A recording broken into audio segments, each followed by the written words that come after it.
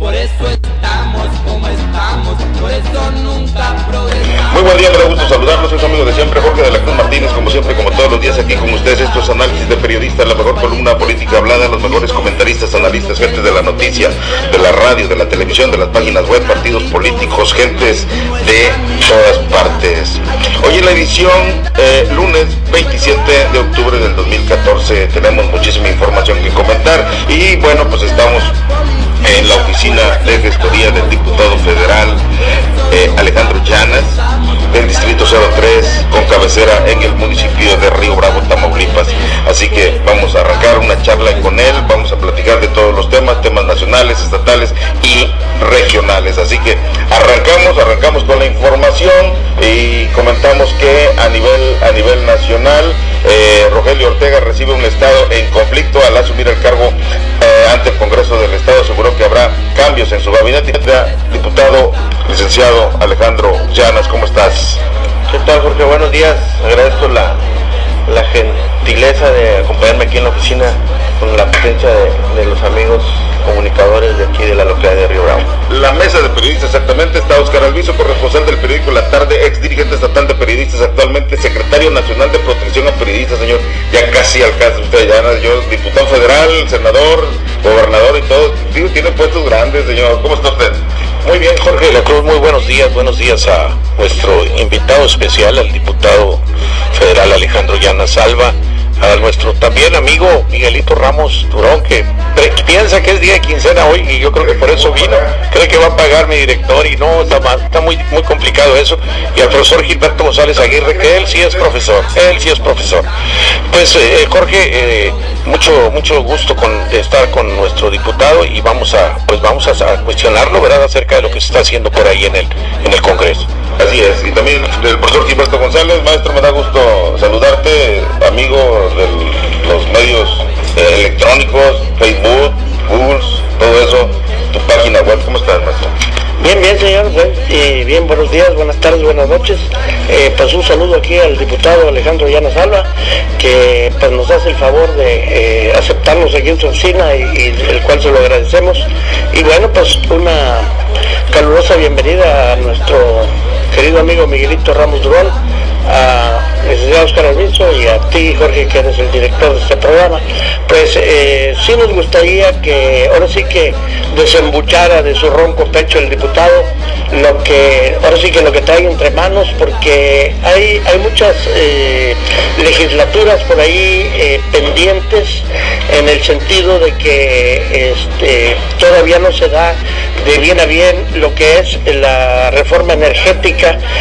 Hay todavía por ahí algunas trabas con la reforma energética, con unos por ahí diputados, y sí me gustaría que nos aclarara esa situación. Claro que sí. También está Miguelito Ramos Durón, uno de los hombres también que se mueven en las redes sociales, páginas web y todo eso. Maestrazo, me da gusto saludarte. ¿Cómo estás, Miguel?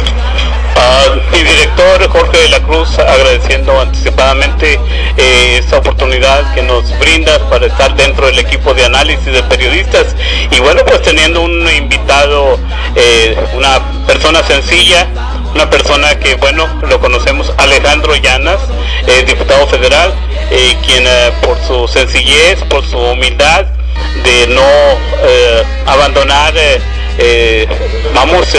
los sectores, las colonias, las familias más vulnerables. Muchísimas gracias al licenciado Llanas por permitirnos hacer nuestro programa aquí en las oficinas de enlace de gestoría de Río Bravo, Tamaulipas.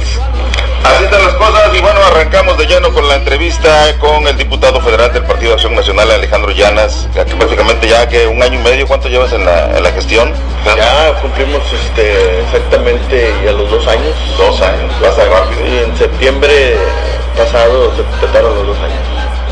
Oye, de volada, ¿no? ¿Qué experiencia? Pues va rápido el tema. Se han hecho muchas gestiones dentro de esta oficina, y se han hecho muchas reformas dentro de la vida personal de un servidor. Sí se lleva a cabo un trabajo legislativo muy diferente, dinámico, a diferencia de las otras legislaturas. Por ahí se hablaban de las cunas o de las semilleras que puedan existir en la vida cotidiana de muchos sectores.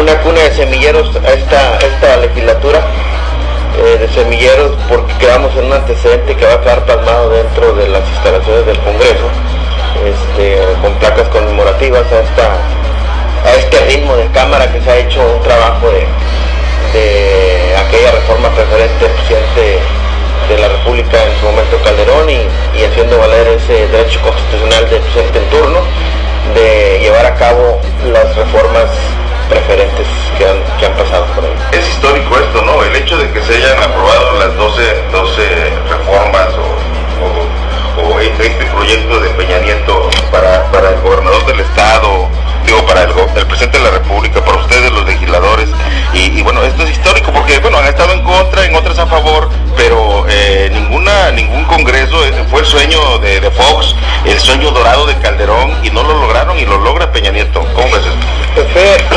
Por ahí yo escuchaba un comentario del señor y compañero Beltrones, donde se echaban la pelotita de que faltaron acuerdos políticos, pero no hubo tales acuerdos, solamente pues hubo el manotazo de que no, y no iban porque no era el momento de transformar a México. Cuando Calderón. Por ahí platicábamos directamente con Jorge Herrera, que en su momento fue funcionario y después fue secretario de Estado en la Comisión de Energía, en la Secretaría de Energía, y platicábamos este argumento de que por qué en su momento el PRI no apoyó al PAN, pero ellos nunca se abrieron el espacio, nunca pensaron en que sí se podía cambiar este país. Había muchos antecedentes, había muchos países que han implementado esta reforma en el campo petrolero, y ni así ellos argumentaban que se podía. Ahora, pues fue una iniciativa que de entrada pues el PAN no le iba a rechazar. ¿Por qué? Porque por más de 12 años era un sueño de los panistas o de los presidentes en turno emanados del PAN, y estas reformas iban a cambiarle el rostro en la economía del país, que es lo que esperemos. Es lo que en su momento se aclara, que no hubo falta de acuerdo, sino que hubo manotazo en un escritorio donde no iban, y así fue lo que pasó en su momento. Oscar. Jorge, bueno, yo quisiera enfocarme, diputado, pues desafortunadamente estamos viviendo una etapa muy dura en este país con el tema de Ayotzinapa, digo, independientemente de que lo que está tratando es algo fundamental, es algo esencial, porque verdaderamente cuando gobernó el PAN, Jorge y profe y Miguelito, pues ellos traían esas propuestas precisamente, pero el PRI, señor, ya ve cómo es el PRI, cómo es. Sí, pero se opusieron, señor, se opusieron. Entonces, yo no, quiero decir que yo no estoy de acuerdo con la reforma energética, pero bueno, desde el punto de vista periodístico tengo que mantenerme pues neutral. Entonces, pero sí no se vale que antes el PRI no haya apoyado al PAN, ¿verdad? Y ahora el PAN sí apoyó al PRI, o sea, de alguna manera lo hemos comentado, PRI-PAN pues viene a ser casi lo mismo, con todo respeto para mi diputado, porque bueno, se están siguiendo políticas neoliberales, ¿verdad? Políticas dictadas por Estados Unidos de Norteamérica, que es un país injerencista 100%, imperialista, más no poder, se mete donde le da la gana, hace lo que le da la gana y dicta las políticas públicas a los estados subdesarrollados, como es el caso de México. Pero bueno, haciendo a un lado ese tema, diputado, yo sí quisiera enfocarme mucho al tema de Ayotzinapa, ¿no? Algo que yo pienso que inclusive si el presidente de la República no lo hizo pues establecer un duelo nacional, porque yo creo que esto es un duelo nacional.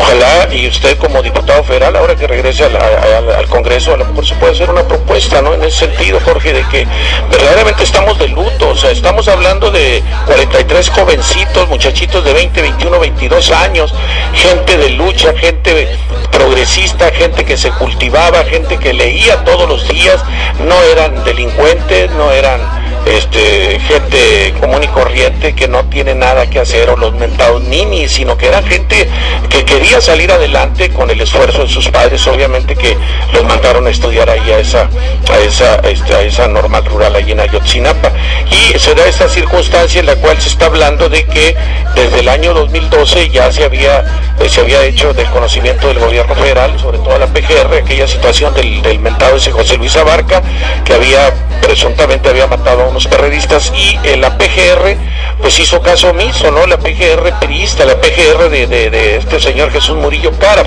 Entonces, no sé, ya renunció, ya pidió licencia este hombre, Ángel Rivero Aguirre, ya se fue, ya hay nuevo gobernador. Por ahí se escuchan voces ya, diputado, de que pues se debe de ir también Peña Nieto. Yo quisiera saber su postura al respecto, ¿no? Porque yo a última instancia, si mucho me apuraran y me pidiera, que no soy el entrevistado, que se vaya, señor. Mira, en el caso de los estudiantes del municipio de Iguala, de Ayotzinapa, para ser claros, ha habido muchas, pero muchas líneas de juicio para los administradores del poder. Uno es desde el Ejecutivo, que hemos sido vergüenza nacional, el poder estatal ejecutivo con sus propias autoridades y las locales.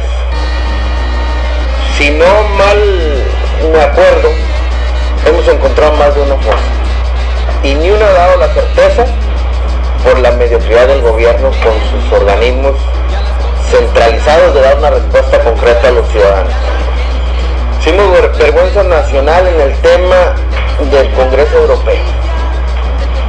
Podemos decir que las fosas encontradas, pues sí hay restos de cabello, en este caso de material de ropa, zapatos, todo, pero no se atreven a decir lo que realmente, que es un hecho que están desaparecidos y que es probablemente que ya estén muertos.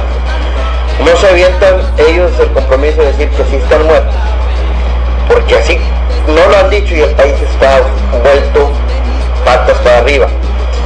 Yo te lo digo personalmente, a mí me tocó el miércoles pasado en la mega marcha, grandísima, quedamos varados en el tráfico, se esperaba la contingencia desde días antes, pero el gobierno ha sido muy irresponsable en dar esa respuesta, contratar peritos argentinos. Ahí estamos dando un claro ejemplo de que no estamos ni claros en la certeza de lo que estamos hablando. Hablaba de la desaparición de poderes.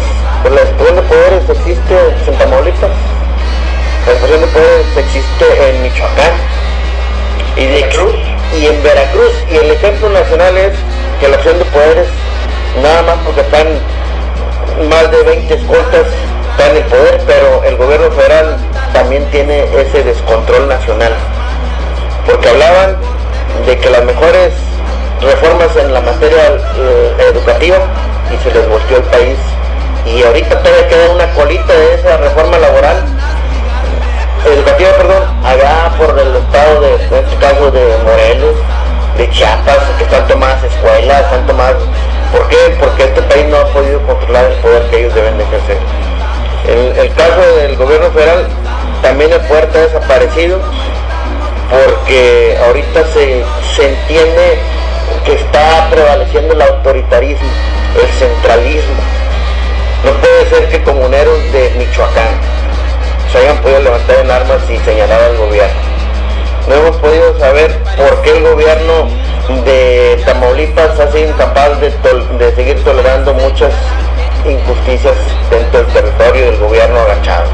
Eso es una desaparición de poderes, porque ya no se hace. Ahora, en el caso de los jóvenes desaparecidos, pues están pues muchas madres y muchos familiares en duelo. El duelo nacional que se puede tocar no se ha podido llevar a cabo porque no tiene ni el inicio del abecedario ni el final del abecedario cómo empezar las primeras letras en decir que están muertos. Es por eso que si se para enfrente a dar un discurso, ahí no han podido resolver el tema de todas estas cosas que han encontrado. Te voy a dar el ejemplo cuando van estos funcionarios a Nueva York, van a dependencias pero muy jerárquicas de prestigio y traerse unos reconocimientos, pues eso no deja de ser mediocre el gobierno. ¿Por qué? Porque ahorita, ¿por qué no dice entrego el reconocimiento? Porque agacho la cabeza, porque estamos en este país vuelto loco, vuelto por falta de gobernabilidad. gobernabilidad. Yo sí siento que debe haber un duelo nacional. No puede, esto ya se ha tocado en Cámara. Y yo argumento esto que te digo, no hay una certeza de lo que está desaparecido en oficial. Sí se puede estar levantado. Si tú vieras, te lo digo en experiencia personal, tenemos el anterior candidato del PRI, Manuel Lañorre, el compañero diputado federal, y que acaba de ser abatido su suplente de diputado federal en Coyoacán, en la Ciudad de México. Esto deja mal parado al gobierno de todo lo que está pasando en ese estado, en esa entidad.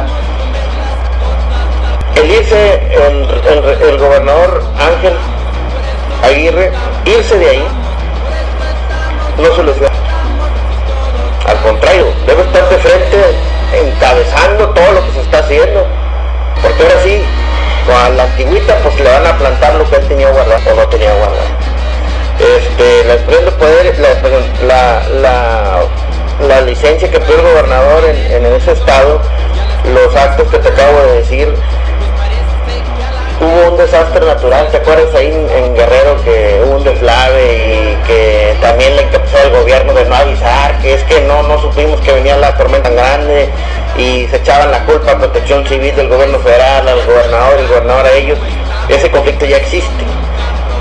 En Cámara, los diputados del PRD, que son la mayoría ahí en Guerrero, se atacan mutuamente se atacan señalándose uno al otro. Ahorita el PRD está pasando por un proceso difícil de dar la cara a los ciudadanos. Hay gente de diputados federales que eran de los que señalaban muy fuerte al gobierno y ahorita ellos están escondiendo la cabeza. No tienen cara. Uno que otro sí sale a la defensiva, pero yo soy de los que traen la culpa, pues que no se escondan. Y el que trae la verdad, pues que dé la cara. O sea, yo creo que si vamos a pedir licencia y salirnos de la jugada, pues por ahí platicaban de que un periodista le dijo a una directora de noticias que en lo oscurito le dijo señor Navarrete, el presidente del PRD, al gobernador Aguirre, dijo: mira, este paquete me lo trajeron de los Pinos, así que te vas o lo van a sacar. Pues ponle que sea mentira, pero la gente que estamos de este lado en otras comunidades ya nos dimos una tarea a estar pensando qué es lo que están escondiendo ahí. De que se vino la vergüenza nacional, se vino. De que si quieren irse gobernadores, pues están los que vienen. El Estado de México es el primer estado en secuestros y en extorsiones de ahí del Estado de México.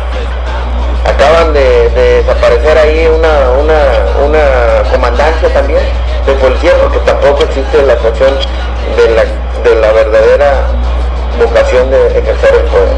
Entonces no se trata de irse gobernadores, pues si se fuera así, pues tendríamos la fila llena, señalarlos, ¿verdad? Profesor GILBERTO González. Sí, mira, decía el diputado que somos una vergüenza nacional, pues somos una vergüenza mundial porque inclusive New York Times y El País y todos esos medios europeos, medios estadounidenses, medios de lo que es América del Sur, bueno, ya están, por ahí estaba yo viendo un reportaje que hicieron una televisora de Ecuador, a donde entrevistan a uno de los muchachos de los sobrevivientes de esto. Mira, para empezar, he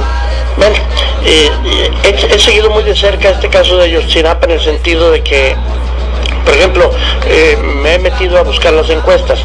Van más muertos ahorita en el tiempo que lleva Enrique Peña Nieto dentro del gobierno que en los 6 años que Calderón gobernó. Entonces, esto nos da una clara muestra de la ingobernabilidad del país. Aunado a ello, que están desapareciendo las normales superiores, las están quitando, y ahorita ya nada más quedan 17, y luego, bueno, tú hablabas de una reforma educativa, pero nunca fue reforma educativa, siempre fue reforma laboral.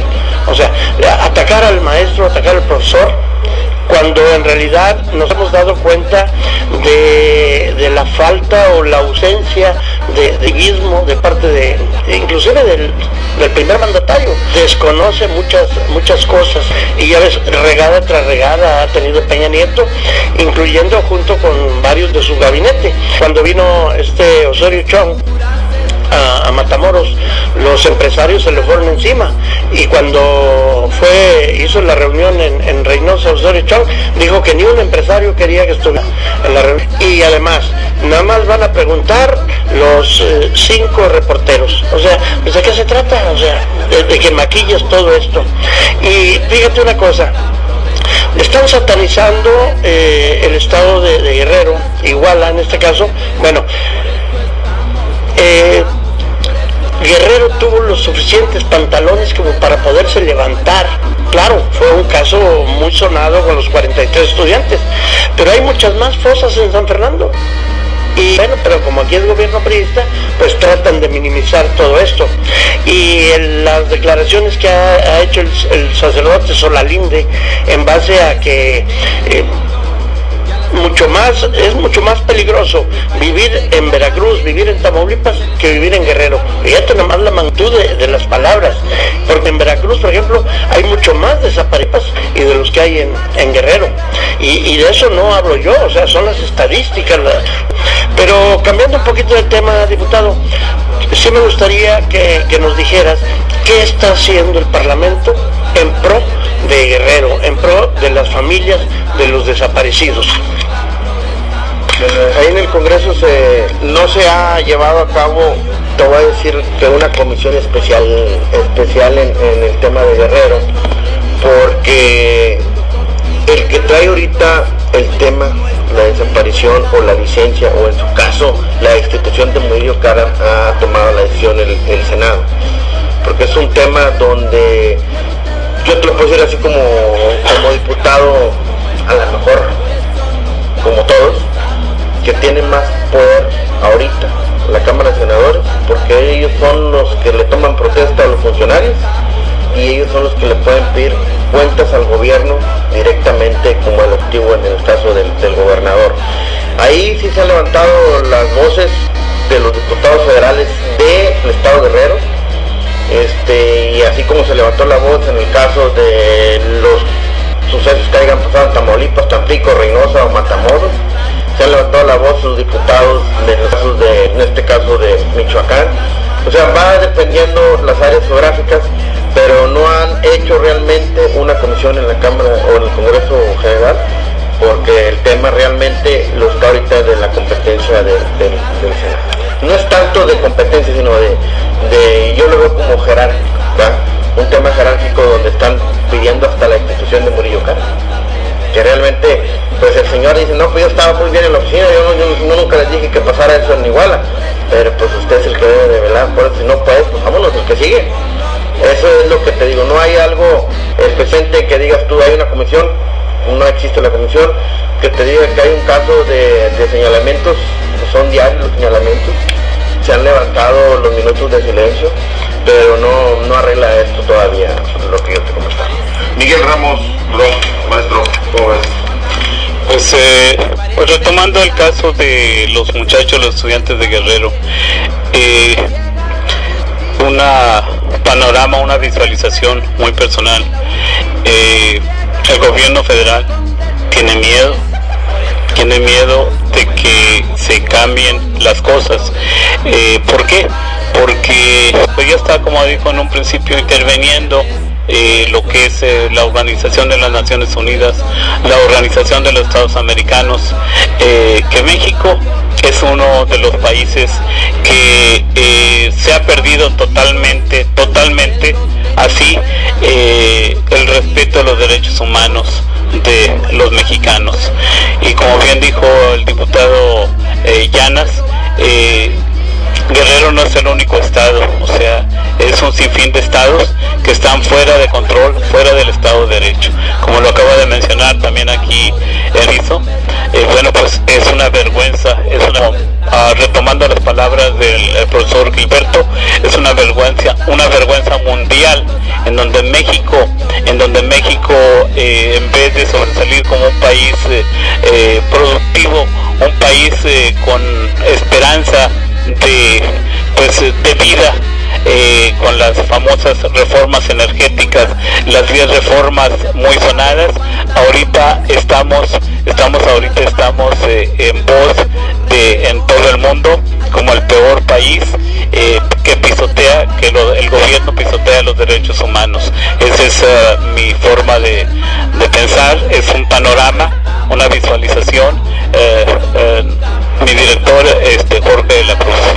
Pues así es. Y bueno, Alejandro, ¿cómo ves esto que está pasando? Entonces, ¿tú consideras que no era correcto? Aunque ustedes pidieron la desaparición de los poderes, ya se fue el gobernador del estado, los gobernadores, lo hemos dicho, el estado, los municipios son autónomos. Entonces aquí es responsabilidad del gobernador, aparte es del PRD. El PRD, digo, aquí queda políticamente hablando, queda por abajo. Sí, no, el PAN fue el que inició la propuesta de la separación de poderes ahí en el PAN, eso. Sí, en su caso se le sumó el PRI y los partidos de izquierda, pues su postura, ¿verdad? Pero pues era meramente, llegó al PAN hasta señalar a Murillo Karam de que fue la institución de ellos. ¿Por qué? Pues a lo mejor veo por el lado político, porque todos tienen tajada política adentro. Han de haber dicho, bueno, pues nosotros en el gobierno pudieron haberlo señalado y ahorita pues la podemos aplicar igual. Entonces, pues mira, ya se dio el primer paso, esperemos los resultados, no van a ser ejemplos de que los indicios nunca den la certeza, pero yo creo que es un tema que estarlo siempre permanente. Como decía el compañero Oscar, puede ser un duelo nacional. Fíjate que en México a veces la cultura de los duelos se les olvida también a los políticos, ¿no? Queremos que estos temas no se vayan a quedar en un segundo plano, porque ellos se dedicaban en las mañanas. Si han visto los reportajes, es gente muy humilde que pues ahorita los papás no dan crédito a lo que está pasando. Las declaraciones de los policías municipales, de los responsables materiales, ¿no? O actores de estos municipios estén sueltos. Por eso siempre hay una mano negra detrás de cada político, y pues es cuando uno se da cuenta, cuando ya tienen el agua hasta el cuello. El pez, ¿por qué no sale el pez? Pues fíjate que ahí me llegó una línea de comunicación donde le están pidiendo pues que dé una declaración, porque él fue de los que le levantó la mano al candidato en su momento, en el 2011, al presidente municipal de ahí. No ha dado ninguna declaración, pero pues él debe tener sus propias. Vamos, nos vemos.